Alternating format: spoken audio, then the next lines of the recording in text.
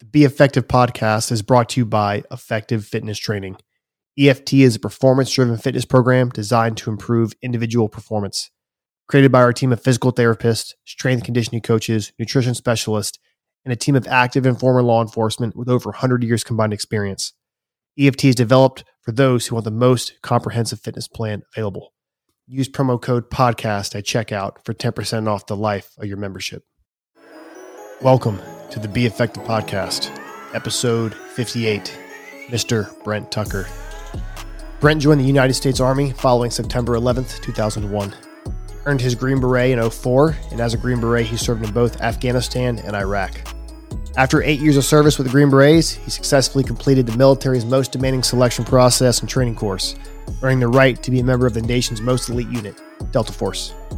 After retiring, Brent started hosting training classes for law enforcement in response to the Defund the Police movement. He's helped with 2 fundraising nonprofit organizations, one to help law enforcement in need of training, the other to help fight human trafficking.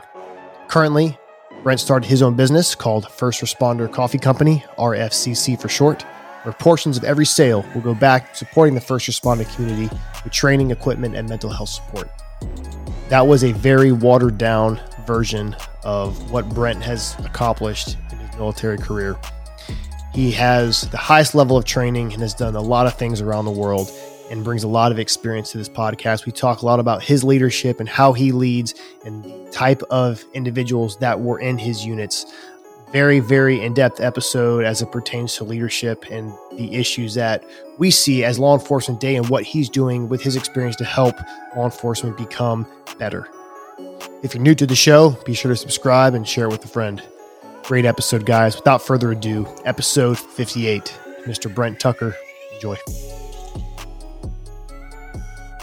Brent, tell people who you are.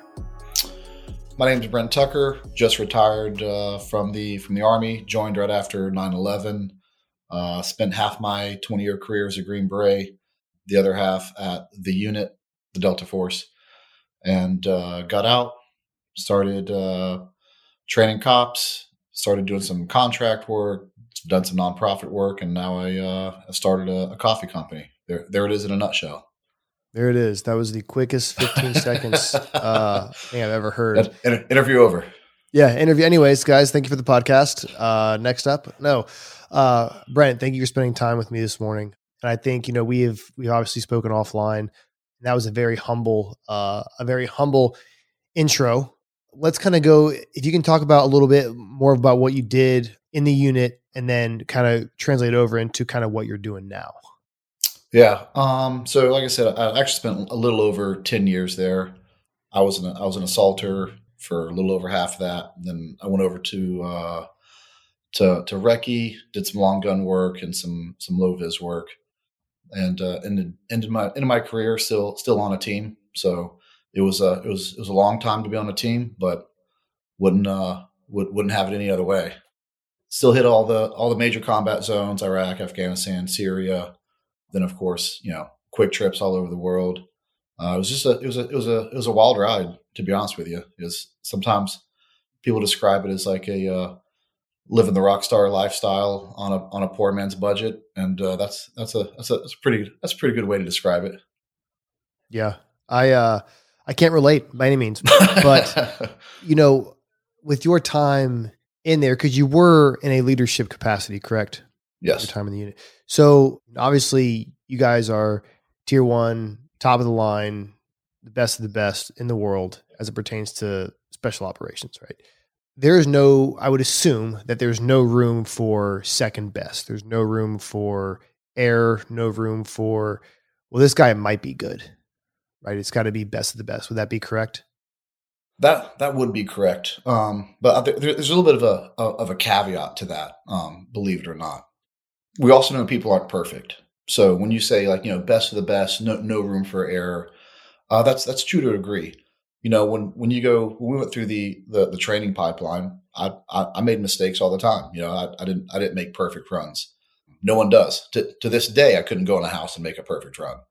But not making the same mistake twice and learning from it and being adaptable is such a huge quality in a person that I believe high performing organizations should look for. Sometimes we had this saying, we're not looking for the best guy, we're looking for the right guy. And that seemed like it didn't make a whole lot of sense to me. I was like, well, wouldn't the best guy be the right guy? Right. But it's not true. A complete stud will come through the course, but he's just not the right guy to be at the unit. It takes more than just being the best. You have to be able to adapt. You have to be able to work with a team. You have to be a problem solver. So you can be one hell of a performer, but not be the right guy to work at the most elite unit in the world. So I can see what that means. It's just like with law enforcement. You may have a guy that's a phenomenal shooter, great tactician, great defensive tactics, but maybe can't talk to a person, right? Has very little social skills, and 90% of the job is talking to people, right? You're not talking to walls. You're not going on missions where it's just a snatch and grab or whatever the case may be. It's you are having conversations with people. So I think that's I think it's a major issue that the law enforcement community is facing is there's very capable people out there, but are the right people in the right positions? Yeah, that reminds me of something. So we talk a lot about changing gears. So you may be the best at this, but we do so much more than just snatch and grabs. I mean, the same guy may be doing a snatch and grab, and the next day he's expected to be at an embassy. Well, right. The knuckle dragger that you think would be is on target isn't necessarily the guy that should be in a suit talking to an ambassador the next day. But we're looking for the guy that that can do both. We're looking for the guy that can work on a team, on a 2 or 3 man team or by himself, and a guy that can work with indigenous forces. Like we're really looking for the guy who can change gears. And when it comes to law enforcement, sometimes, and I have to say this because I've done an interview before, and if you don't say it the right way, you get a lot of flack. I'm a massive believer in our law enforcement. I wouldn't have created a first responder supporting company if I didn't. Right. So when I say things like I believe they need better training, that's not a hit on the law enforcement and the men and women that carry out the job. I still go on ride-alongs with. I was on a ride-along with Orange County just last week, and I saw the guys do great things. Every now and again, I see them put in a position that they weren't prepared for, and they make a mistake. That's not a hit against our law enforcement. That's a hit against the culture and what we've provided for our law enforcement. So there are times, all that comes around back to say, I don't think at times they do a good job of changing gears to where mentally they're in a really high stress, really high risk scenario, and they don't pick up on the indicators to switch gears to say, okay, let's bring it back down. And yet you have to be able to do that, whether that's, at a tier 1 unit or, a patrolman. The ability to mentally switch gears is tough. It is. And the ability to control emotions is. Yeah, absolutely. There's a video, and I'll send it to you after the podcast, that, you're professional regardless of the response, like regardless of the call you're going to, and you have to maintain that level of profession. And it is sometimes very difficult to put emotions aside. Just like you said, high level training can help combat that from time to time, especially as it pertains to like hands-on use of force and stuff like that. Like if a guy's not showing his arms, like, you don't have to beat the living shit out of him to get his arms out. Right. Like, right. Does that work? Maybe at some point it'll work, but it's not necessary by any means. There's plenty of things to do there. And, you brought up a really good point. Cops do what I would consider probably the toughest job stateside, right? Like it's one of the toughest jobs. You are expected to be perfect, right? In every situation. You're expected to be an, expert driver, marksman, medical, lawyer, tactician, right. Defensive right. Everybody's expecting absolute perfection. And one, you're not paying the cops enough to do that. More importantly, you're not giving them the resources because a lot of them don't really care about the money. It's kind of more of a mission for them, and it's just kind of a calling. And I mean, just like you said, they're thrown into situations that are like, I don't know what to do. I've never been here, so I'm going to improvise. And that's where we talk about the right person who can critically think and then adapt to. It's just a circle. It's almost worse than that. Everything you said is absolutely true. They probably have one of the hardest jobs in America, and then with almost zero leeway to make a mistake. And if they do, it's recorded. Yeah. And your life can be over. Name another job that you work outside of maybe pro sports. They're recorded, but outside of that, where if you make a mistake, everyone gets to see it. That's right. Pro sports, man. And that's like one thing. It's like, okay, these guys get paid millions, millions of dollars. That's right. To play a game that kids play. I don't really follow sports. I usually follow grappling and the UFC and stuff like that. But I will watch it. My wife likes college football and stuff like that. And I'll watch from time to time if, like a buddy wants to watch it, but usually I'm more interested in the food being cooked. Right. Yeah. That's kind of my thing. But as it, kind of pertained to finding that weakness, whether it's a weakness within a person or the person is the weakness of the team. How did you, I guess, kind of, for example, like, let's say one of your guys wasn't up to par with, let's just say, very generalized here. Yeah. CQB. Okay. Right. How would you kind of address that with him? Would you give him extra attention? Would you send him to different schools? Like, how would you address that as a leader? Yeah. It is a very unique place to work because everyone's motivated. From the get-go, there's posters on the wall, and I'll never forget this saying, and it's absolutely true when you show up to training. It says, a man that's required to be driven is not worth the drive. I shouldn't have to tell anyone that they're not doing good. They know it. They're here to be the best. You have to be self-aware to know that. And sometimes that's a massive problem. So first off, is he self-aware enough to know that he had a bad run or that he's the weak link? We rarely have to deal with that problem. So if there's self-awareness there, you'll immediately see it. Let's say you had a bad shooting day. They're normally just back out of the range, spending extra time, to correct that. So I rarely ever had to talk to anyone about performance. The other thing we do, I think, really well, and people, it's appropriate in a very high performing environment, but I don't think people would appreciate it in a normal environment. Everything's a competition. Everything and all the results get posted.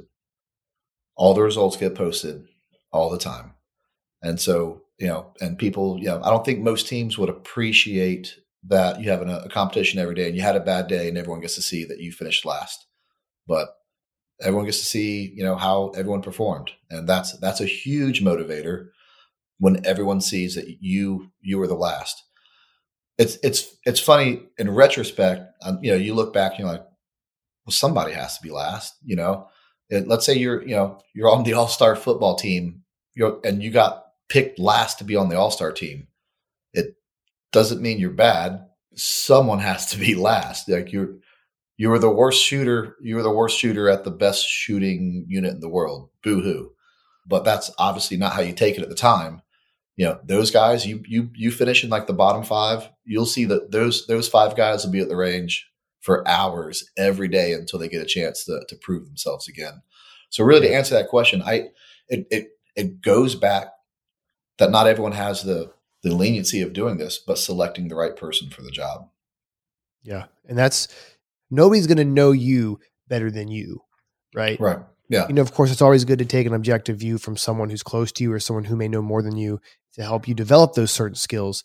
But the fact of the matter is especially in the law enforcement profession, we may not have that much kind of overwatch. We don't have, like, our things aren't posted like that yet, at least for the most part, as it pertains to just like everyday work. Right. So, the ability to be able to self-assess, I think is super critical. And I'm assuming you guys just get there through the hours and years of training you do to get to where you are. Yeah.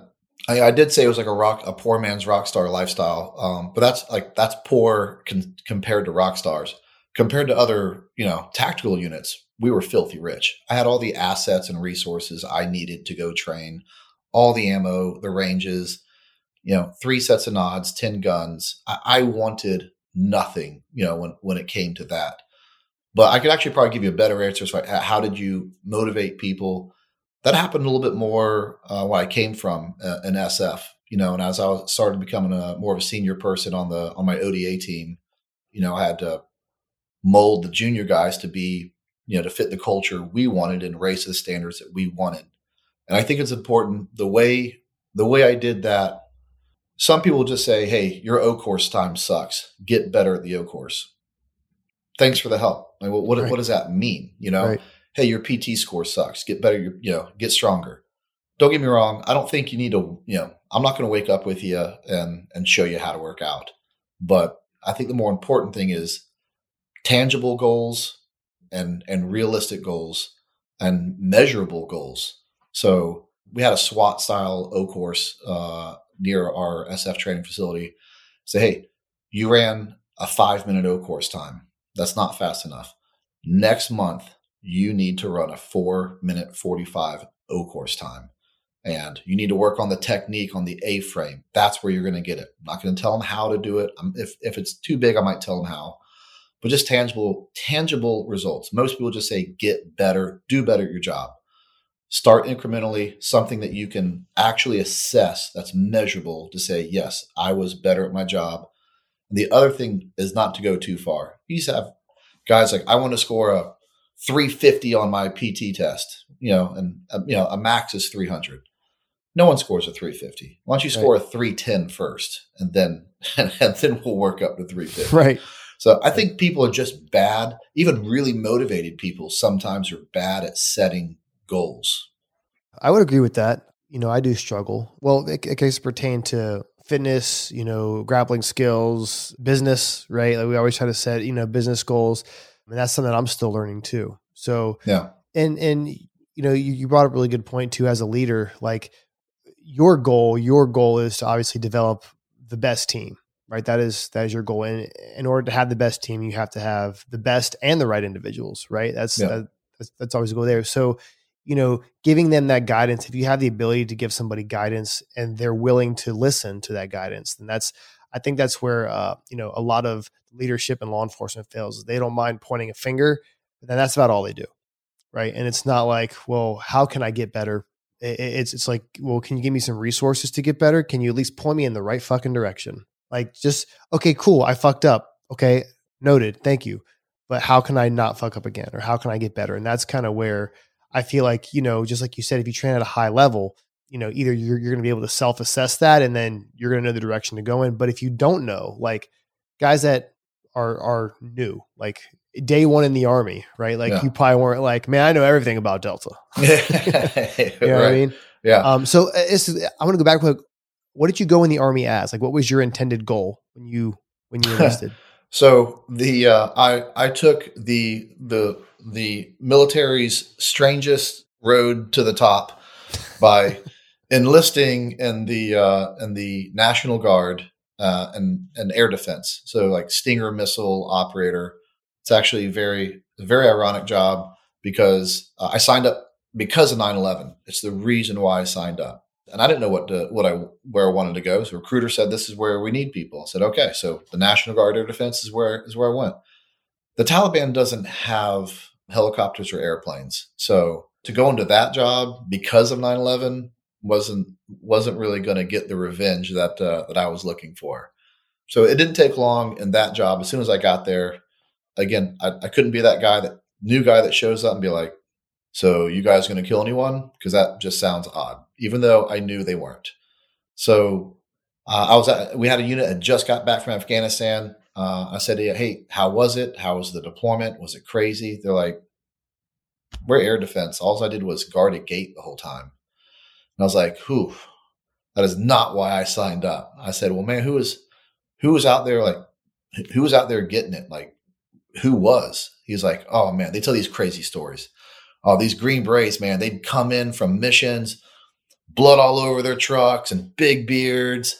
And we have to ask everyone for an ID. It's our job. And we'd be like, ID, Sergeant. And they'd just be like, F you, open the gate. And so we'd do it. He's like, those guys were crazy. And I was like, man, which sounds like the world's worst recruiting video. And I was like, man, I can be that a-hole. I can do that. That's what I want to do. And they're basically like, shut up, kid.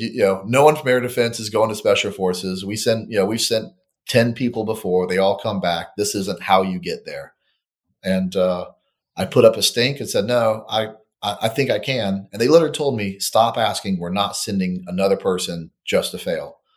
And to be honest with you, it was one of the best things that could have happened to me because I eventually cried about it for so long. They're like, fine, we'll send this guy just to shut him up. And there was no way that I could quit because I had raised such a stink about them not sending me. Right. So when it sucked at its absolute worst, I was like, nope, quitting isn't an option. It's too embarrassing to go back to my old unit and prove them right. So it ended up being an absolute blessing that they were such dicks to me. So I go to SF. I'm there for a few years. Get to go to the dive team, and if you're a stud, that's usually where all the studs hang out. The dive team. It's still this day part of the hardest military school I went to. Even though there's not really a real world dive mission, but there's just something about the guys that'll succeed in that type of environment and are willing to go the extra mile. That just draws kind of extra A-type personalities. I went there. I still keep in touch with those guys. Worked with some of the best dudes in my career. I had some of the best deployments in my career on that SF dive team. And it's funny, we were talking about earlier, the right guy for the job, the right guy, not the best guy. I wasn't the best guy on my ODA. There were 2, if not maybe 3 people better than me on my SF team. And that's not being humble. That's a fact. I was just the one that went to selection. I don't know why the others, didn't. They could have, and they would have made it. And I didn't make it my first time at selection. I went to selection the first time. I just wanted to not go through my military career wondering, how far I could have got. So I didn't even go to selection going, I'm the best here. I deserve to go there, and so that that's where I belong. I went there just trying to test myself, see how far I could go. And when I got there, there were some really big men there and some really big studs there. And I immediately thought, and it's the same thought process I had really my whole career. Well, I don't think I'm the best here, but I know I'm not the worst. And when people start falling out, I'll be okay until enough people fall out where I'm the worst. And then I'll start to worry. So I made it through, it's about a month-long course. I made it almost to the very end. And I actually knew where I'd messed up. I go to the commander interview at the end, and he's like, "Hey, how do you think you did?" And I was like, "To be honest with you, sir, I think I did really well." I said, "I know this is where I messed up, and if it wasn't for that, I'd be standing here at the end." He goes, "Okay, what do you want to do?" I said, "If you'll allow me, I believe you guys run this course, every so often." I said, "At the very next course, I want to be there if you'll let me. I'm going to come back and I'm going to kick this course in the ass." And he kind of chuckled a little bit. He goes, "So this are big words from a guy who just failed the course." Fair. Right. Yeah. And I go, and it kind of made me chuckle too. I was like, yeah. I said, I know it is. But I've seen it, and I know where I messed up, and I know what I need to work on. And he goes, "All right." He goes, "We don't invite people back." He goes, "In fact, there's only 2 people I'm considering bringing back." He goes, "You're one of them. I'll see you in so and so months, and we'll see how that works out." And again, great motivator. I went back home. I rucked 3 times a week, worked out 4 times a week. I was on a training plan that could not be moved. I lived in Florida at the time. It's summer. It's too hot to ruck 20 miles during the day. You just, you can't drink enough water. Right. So I would train at night. And while my friends are out drinking on Friday nights, I got headphones on and a 55-pound ruck, and I'm just walking for hours, and that was my Friday night. Saturday would come around. My friends want to go drinking. I can't go drinking. I got to work out Saturday, and then I have to fully recover, from Friday's long ruck, and I got to ruck Monday. I didn't party for 6 months or almost hang out with my friends. All I did was work out and ruck and eat right. I learned that I'm in Florida and I have to figure out some way to replicate the mountains because the mountains kick my ass. And there's really no way to duplicate that. Like your muscles have to feel that. Had a good friend of mine that was a wildlife officer, and he would unlock the fire towers those fire towers are in the middle of the woods. And I would just go to the fire towers, and just walk up and down them and walk up and down them and walk up and down them with my backpack on for hours trying to replicate mountains. That's really tough to do in Florida, right? Because I'm in South Carolina. We have bridges. That's about the extent of elevation that we have here. Yeah, we got nothing. I mean, I bet a road doesn't go up 10 feet in a stretch of 20 miles, but it's right. Flat. Effective Fitness Combatives has multiple in-person courses available: Texas, Tennessee, Virginia, West Virginia, South Carolina, California, New Jersey, and Florida. Many more to come. Some classes are going to be open for a limited time as they do fill up relatively quickly. We have 4-day instructor courses, which seems to be the most popular, 2-day end user courses, weapons-based entanglements, and of course, custom courses for you or your agency. Courses are post-certified in multiple states. For more information, click the link in the show notes for course breakdown and schedule. Online training and certifications are coming soon. Email jay@efcombatives.com. That's jay@efcombatives.com for questions or to schedule a course. The fact that the commander was able to see something in you that he believed that you were the right person, right? Again, you obviously weren't the best because you wouldn't have failed if you were the best, right? That's a fact, right? But that's unfortunately true, right? But the fact that you're the right person, and you're like, I just want to come back, and the fact that after putting yourself through, I would assume what was not fun stuff, right, to then do it all over again takes a little bit of crazy, and a little bit of motivation, right? So I think that's super inspiring. So so you get to the unit. You do what you do there. And then, let's talk about probably the year prior to you leaving. What was that adjustment like? I guess getting ready for civilian life? To be honest, it was both difficult and I was ready for it. And this aspect, the good times at the unit, everyone wants to get on a helicopter one more time in the middle of the night. Nothing I do in life will ever replace that. It's just having the world's most wealthy nation, at your back with resources unimaginable and fast movers, stacked to the sky, ISR, the world's most expensive nods on your head, the world's most amazing teammates behind you. You almost feel invincible and just ready to do justice to the world's worst people. And it's addicting. And I'll always dream about doing it one more time. And, and people are like, well, that seems like the worst thing you'd want to do one more time. Right? Don't you think you're rolling the dice every time and you could get shot? I was like, that's not what I think about when I step off that helicopter. That's a timid mindset that I can't even wrap my mind around. So no. So, I wanted that.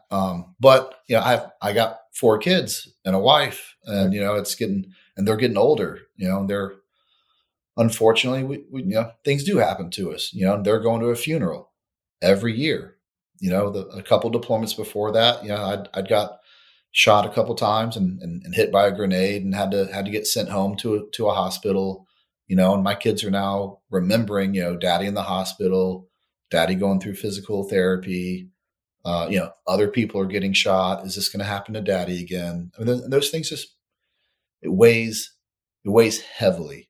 I remember those deployments feeling like they were 2 years long, being away from the family. In contrast, when I was a young single guy, I wish the deployment would never end. I'd just live out there, if they'd let me. So towards the end of my career, you want both, but they can't coexist. So I was coming towards the end of my team time anyway. I didn't want, after that, there's only desk jobs to be had.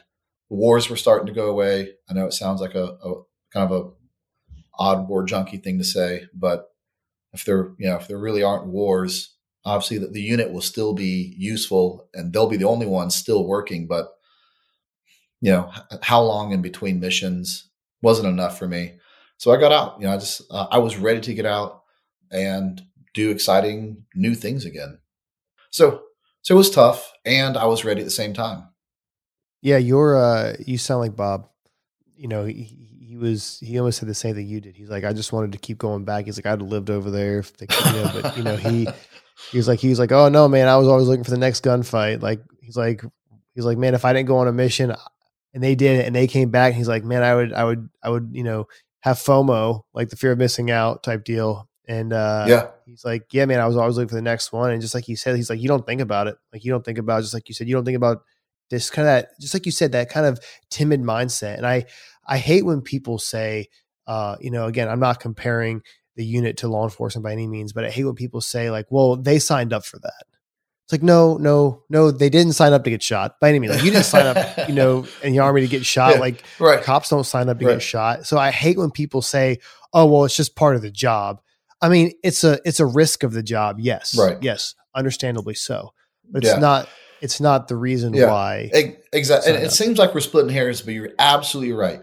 That, it's a risk of the job that you take. But, when someone asks me, why did you sign up? If that was true, then someone's answer would be, oh, I signed up to get shot at. That's not true. So that's not why they signed up. They signed up to make a difference. They signed up for job satisfaction. They signed up to protect a community, a nation. That's why you signed up. But the other things are just things you have to accept, but it's not why you signed up. It's funny you say that. I hate that saying as well. It makes no sense. Like, I signed up right. because I wanted to help people and I wasn't smart enough to be a doctor. Right? It's like, what's the next we best got that thing? in common. Yeah. I was like, all right, cool. I'll be a cop. Cause I was like, there's no way I'm being a firefighter because I'm good. And there's no way I could be a paramedic because I'm also good. And I'm probably not that smart. They probably don't want me, starting IVs and shit. So I was like, man, I'll be a cop. That's great. And so here I am. Right. And again, I'm kind of like you. Cause I left, about 2 years ago and I miss it. I miss it all the time. Luckily I still feel like I'm giving back. I still teach cops defensive tactics, jiu-jitsu, grappling once a week for free with another cop who's a former police officer as well. He's got 26 years on, Jeff Robertson. He's a black belt. And man, it still feels good to be involved in the community. And that is what I want to transition into is, you got out, you have a lot of things going on, right? You do a lot. Yep. First and foremost, you're your husband and a dad, which is, I think personally, is the coolest fucking job on the face of this earth, is raising another human or humans. Right. Super cool job. So on top of that, you've also started a coffee company and you also do some work with human trafficking and stuff like that as well. Yeah. Since getting out, just, walk you through, like, I don't know, kind of how it came to pass. I first started out doing contracting work, just, 1099 work. I can fill up my time with, random jobs and it paid okay, but you're gone a lot with it. And it's either a lot of work, which is good because you're making some money, but you're gone. There's no real way to make money at the house, but it is a good way to transition and figure out what you want to do when you grow up. And that's what I did. And it was Velocity Training, and the owner or the partners, two owners, and the partner of Velocity Training, Rob, taught me a ton about business. He was always, wanted me to be a program manager and taught me a lot. Always took out time to not just give me an answer, but explain why this is the answer. These are the words you use. This is what the meaning of that word is and why you don't use this word. He was a great mentor in that aspect. But I also knew I was going to do that for forever because it's kind of like my last job. I'm just gone all the time. So I met a guy from Tier 1 side of the Navy while doing contracts, and it was during the defund the police movement. And he said, "Hey, this is crazy. Like, these guys, just like we talked about, they need to rehash it. But these guys do the hardest job for the least amount of pay, and this is how we treat them. This is crazy. And half the time it's really not even their fault. It's either a training, a trainingism that they just didn't get the proper resources and training." Or we just didn't give them the benefit of the doubt that, I don't know, maybe you wouldn't have made a much better decision had you been put in that situation. Just the lack of empathy towards cops drives me crazy. Yeah. So we started a nonprofit called Blue Force Strategies with the sole goal in mind to raise money. And it's almost naive if you think about it. But basically, two guys, when we started, were like, well, if you're going to defund the cops, we're going to fund the cops. And just off that mindset, we ended up pulling in a third guy, Fitz. He's a he was retired. He was a superintendent of Boston. And so that kind of rounded us out. We have a senior police guy, we have a tier 1 Navy guy, and a tier 1 Army guy. Let's see what we can do. We started a website first, and then we were going to start fundraising, and we started getting requests. Hey, can you train us? Can you train us? So with no money in the coffers, but the request comes out, we go and start training people. And this nonprofit turned into a money losing venture, which we were okay with, because the mission wasn't to make money. But at the end of the day, I'm a military retired guy. It can't keep costing me money. No, 100%, man. So we said, hey, we need to do a fundraiser sooner than later, because we're not going to tell anyone no. And then I had that idea. I said, or we can start our own venture to raise money for these causes, because I don't like going around asking people for their money. Same. It took a little bit. We ended up doing a fundraiser first, and we did well up in the Boston area, and we started training, and it's been great. But my idea to raise money was, First Responder Coffee Company. I know people think, oh, another coffee company, but the truth is, I've trained cops for almost a year at that point, either full time or part time, and I couldn't name one coffee company, for police or firemen, or we also do EMS. Now that I'm in the space, I can name 6, but still to this day, you could probably name 3, 4, 5, Sure. 6 off the top of your head. You're in the space, but you go to the average, even patrolman, they can't name one. If they can, maybe it's that company out of Utah that that really is a military inspired one who's just trying to go into this space because it's open. And so because of that, we said we think this is a space that deserves to be occupied. It's a space that it's a brand that they can actually relate to, and more importantly, that will give back to them and fund them. And we'll talk a little bit more about that later. Besides that, I also work with a anti-human trafficking specific for child sex trafficking foundation. So between all that, every now and then I get a call, and I've been to Ukraine a couple times. Sounds cliche, but saving babies. That's weird. That's what they're doing. Saving babies. It's important, man. Saving kids or any family that wasn't able to get out. We also saved a couple Americans that were over there fighting and got shot, because DOD is, especially when we were there early, was not in Ukraine. So the embassy was calling us saying, hey, there's a hurt American in this hospital, and the Russians are heading that way. Can you get to them before the Russians? And I'm thinking, you're calling me? What? I used to work for a unit that does this. Why don't you call them? But we're in this weird political space where we're not going to get directly involved, and so we're able to do good things, and even saved wounded Americans pull wounded Americans out of hospitals and get them back over to friendly lines. And also, we do a lot in South America. We've done things in Haiti and Thailand. So I stay busy. Busy. It's almost like the government doesn't want. This is not going to turn into some anti-government thing by any means. But it's almost like the government wants the people to do the work because they don't want to, because they're worried about backlash, which is super interesting as to why we pay taxes. But regardless, the fact that you're doing these things, I think is amazing, and you're very humble about it, which I think is great. And I think that, your service, although just like you said, I would do anything to go on one more mission, is, again, I'm not comparing the jobs, but I'm comparing the feeling of, I look at my badge sitting up there on my shelf right there, and it just sits there now. It doesn't do anything. It's just a chunk of metal, in a leather bound.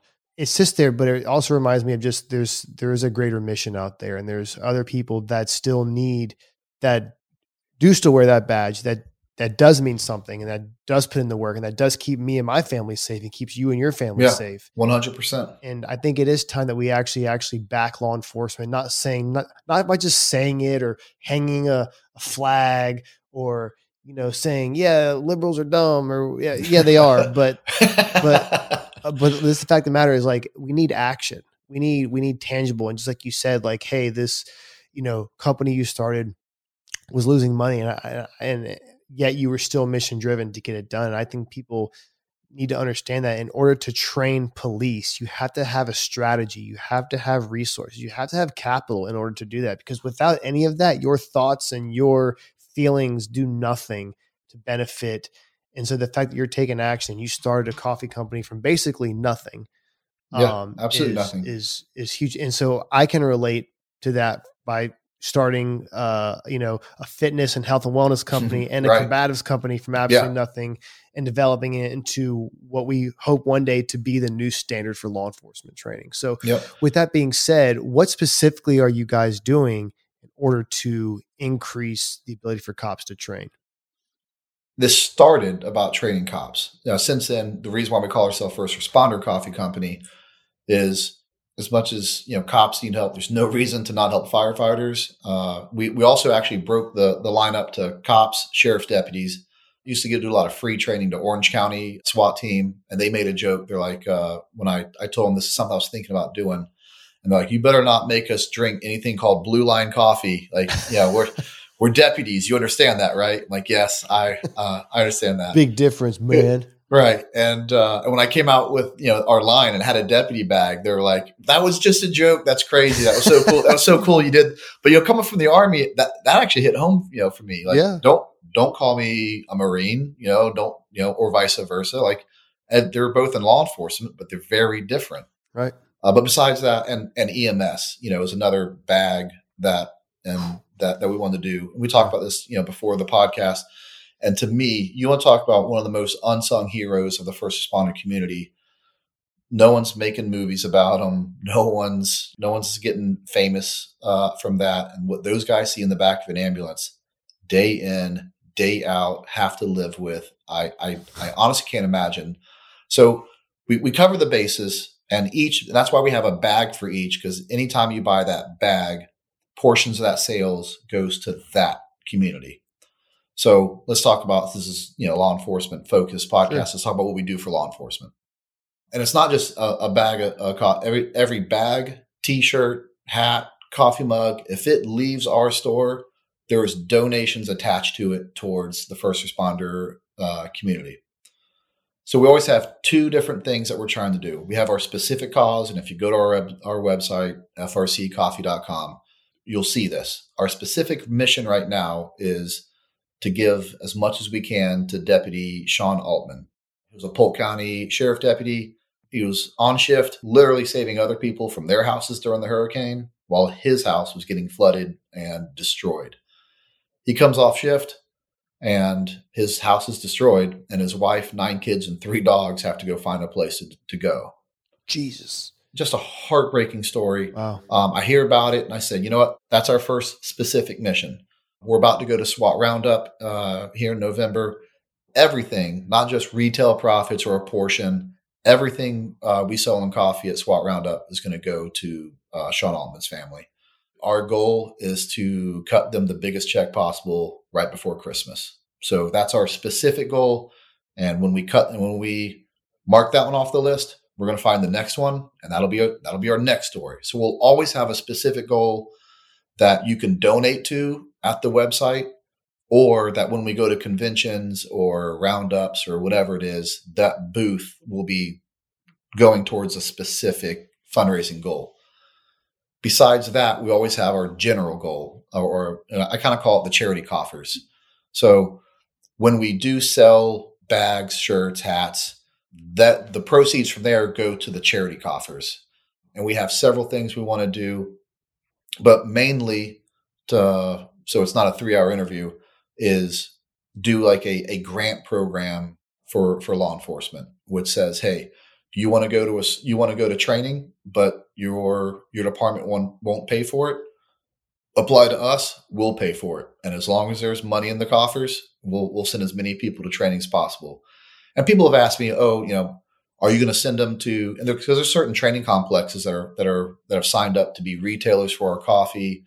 Are you going to send them to those since you're partnered with them? And the answer is always, I have no intention to send them or funnel them anywhere. They know the training they want. They know the type of training they want. I don't know it better than they do. I will send them to whatever training that they want to go to. So that's generally speaking, to make it really short, that sums up our charitable programs and how we intend to carry them out.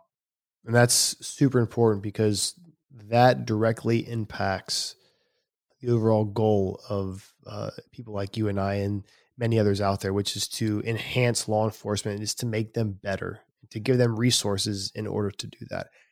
And there's one more thing that you talked about. You were talking about before, and we were talking about resources. The other thing we have, and we do it with Blue Force Strategy, we have to change the culture of the command in law enforcement. And what I mean by that, not just the culture of empowering the officers on the ground. I know it's an easy thing to beat people up on. Uvalde. People can't be waiting for the word go. They have to know what they can't be afraid of action because of losing their job. That is definitely one thing, but that's a very hard thing to change. And I'm not saying don't fight it, but the other thing that we have to change is the amount of training hours we allow a patrolman to have. The average patrolman has 10 hours of training a year. Yeah, I know. I'm aware. I was there. Yeah, and some people, when you start talking about this, like, okay, well, they go to the range for 10 hours. I mean, they need to go. No, that's not 10 hours of range time. When they say training, that's equal opportunity training, sexual harassment training, going to the range training, how to properly gender identify someone training. Like this is that is all within your training average of 10 hours.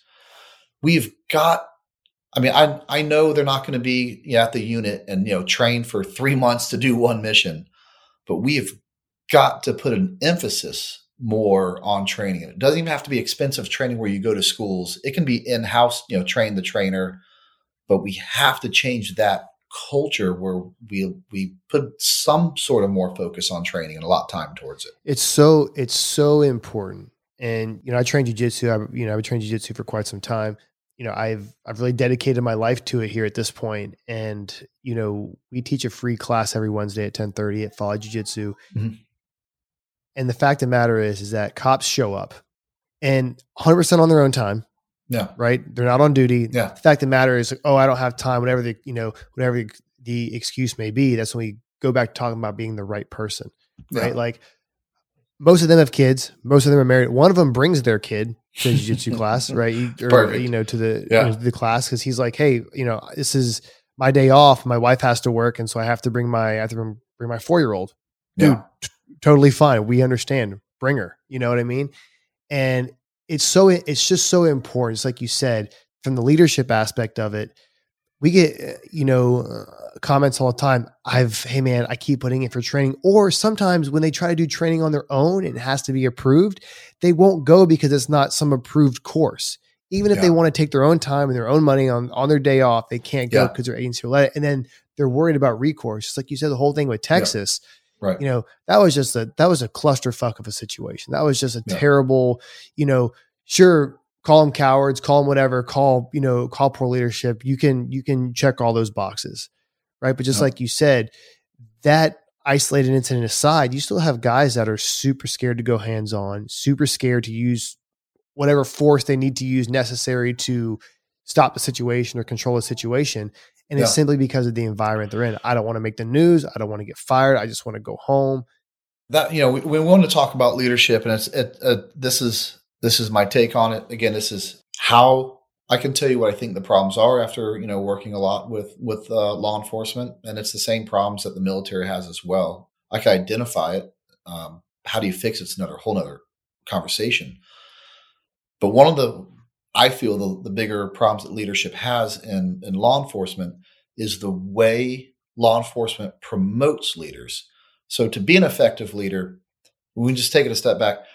I couldn't tell the guy that he needs to run a 3-minute O course time if I couldn't run a 3-minute O course time.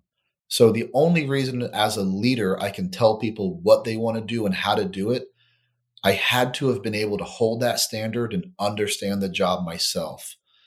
And when law enforcement doesn't promote from within and promote off of performance, you get this leadership that they either don't know what the standard is, so they fall back on just safety and regulations, or they can't enforce a high standard because they can't meet the standard themselves. And I just see that repeating. And again, I feel like it's easy to identify, but that's a whole nother podcast on how to fix that. So Brent, so what do you guys have going on currently right now with FRCC? It's this beginning of November. We just launched the website officially. We have pre-sales going on right now. Pre-sales have been good. We officially launch November 15th. Website will be completely up and running. Orders will be shipped out same day. That's on the business side of things. I should talk more about the business, but again, the coffee is kind of a vehicle for the good things. So more importantly, we have we're going to SWAT Roundup. All proceeds will go to the Altmans. We partner with Canines United. Dogs have literally saved my life. And when I found out that Canines United has a foundation, we immediately partnered with them, and we're going to do a collaboration and actually getting ahead of ourselves, but a dog line so we can help fund canine handlers. All the proceeds will go to that. We're just hitting the trail running, trying to go to as many places as possible, get our name out there. So at the end of the day, you can have great coffee, you can have a great mission, you can have all these things you want to do, but if no one knows who you are and how to buy from you, you'll just die on the vine. So we're just hustling. Yeah, and this is even more of a reason to support you. And this is where a lot of guys, I still get flack from it. Oh, you're just trying to sell me something, bro. Money is a it is the blood of a business, whether it's right. A nonprofit or a profit, whatever it is. If your goal is to get something done, it's going to take money. It has to take money, and and it's super important to invest your money wisely if you're a mission-driven person. I value my time, but I also value my money, right? Yeah. So it's like, if I'm going to invest in something, if I'm going to drink coffee anyways, right? Why not benefit something that is bigger than myself, right? And so this is why I'm very excited to see where you guys go. You guys obviously have my support. We're going to put the link to your website in the show notes, where people can go and buy coffee, and also, and can also visit your website. And I hope those that are listening really listen to what Brent's saying and really dive into First Responder Coffee Company, because it's not just him. It's also a conglomerate of other first responders that are active law enforcement. I'm really excited. So you said you're going to be at SWAT Roundup. You guys have any other conferences or workshops or anything like that you guys are going to be in? USDSA is opening up soon. That's the United States Sheriff Deputy Association. They have a training facility opening up in Kansas. End of November, we'll be there for that. Ben Franklin Range is another special operations / law enforcement owned venture that they're opening up a training range up in Pennsylvania. That's also the end of November. We'll be there for that. Trinity Training Complex is probably the largest training complex in the New York area. They're off Staten Island. They just opened. We'll be going down there for that. We're just hustling. We're going anywhere and everywhere that we can get the message out, and so people can hear what we're doing, but more importantly, know how we're supporting them back. It gets to a point sometimes where someone will go, "Oh, that's awesome. What type of coffee do you sell?" That we've talked so much about the charities. I'd never even, they don't even know what the coffee is, which is a horrible salesman of me, to do that, Right. It's 100% Arabica, Brazilian, roasted beans, 100% organic, responsibly resourced. You can go down that whole thing, and we're 58 minutes into the podcast, and I finally actually talked about the coffee itself. Hey man, this thing is, we'll have you back. Absolutely no worries there. I think the story behind what you do is also just as important, if not more important, because it just kind of confirms who you are as a person. It confirms what kind of coffee company that you're running.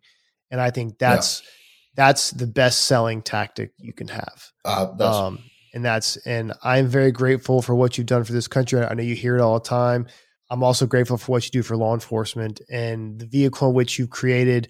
I know what it's like to start a business and not knowing a lot about business and then trying to make it successful and also being mission driven, because I think that's where, if you guys want some free business advice from this podcast, if you haven't taken anything away, being mission driven should drive your company. Having core values, you should hire and fire based on those core values, because that's what's going to, there's no other option. Yeah. You can't fake authenticity.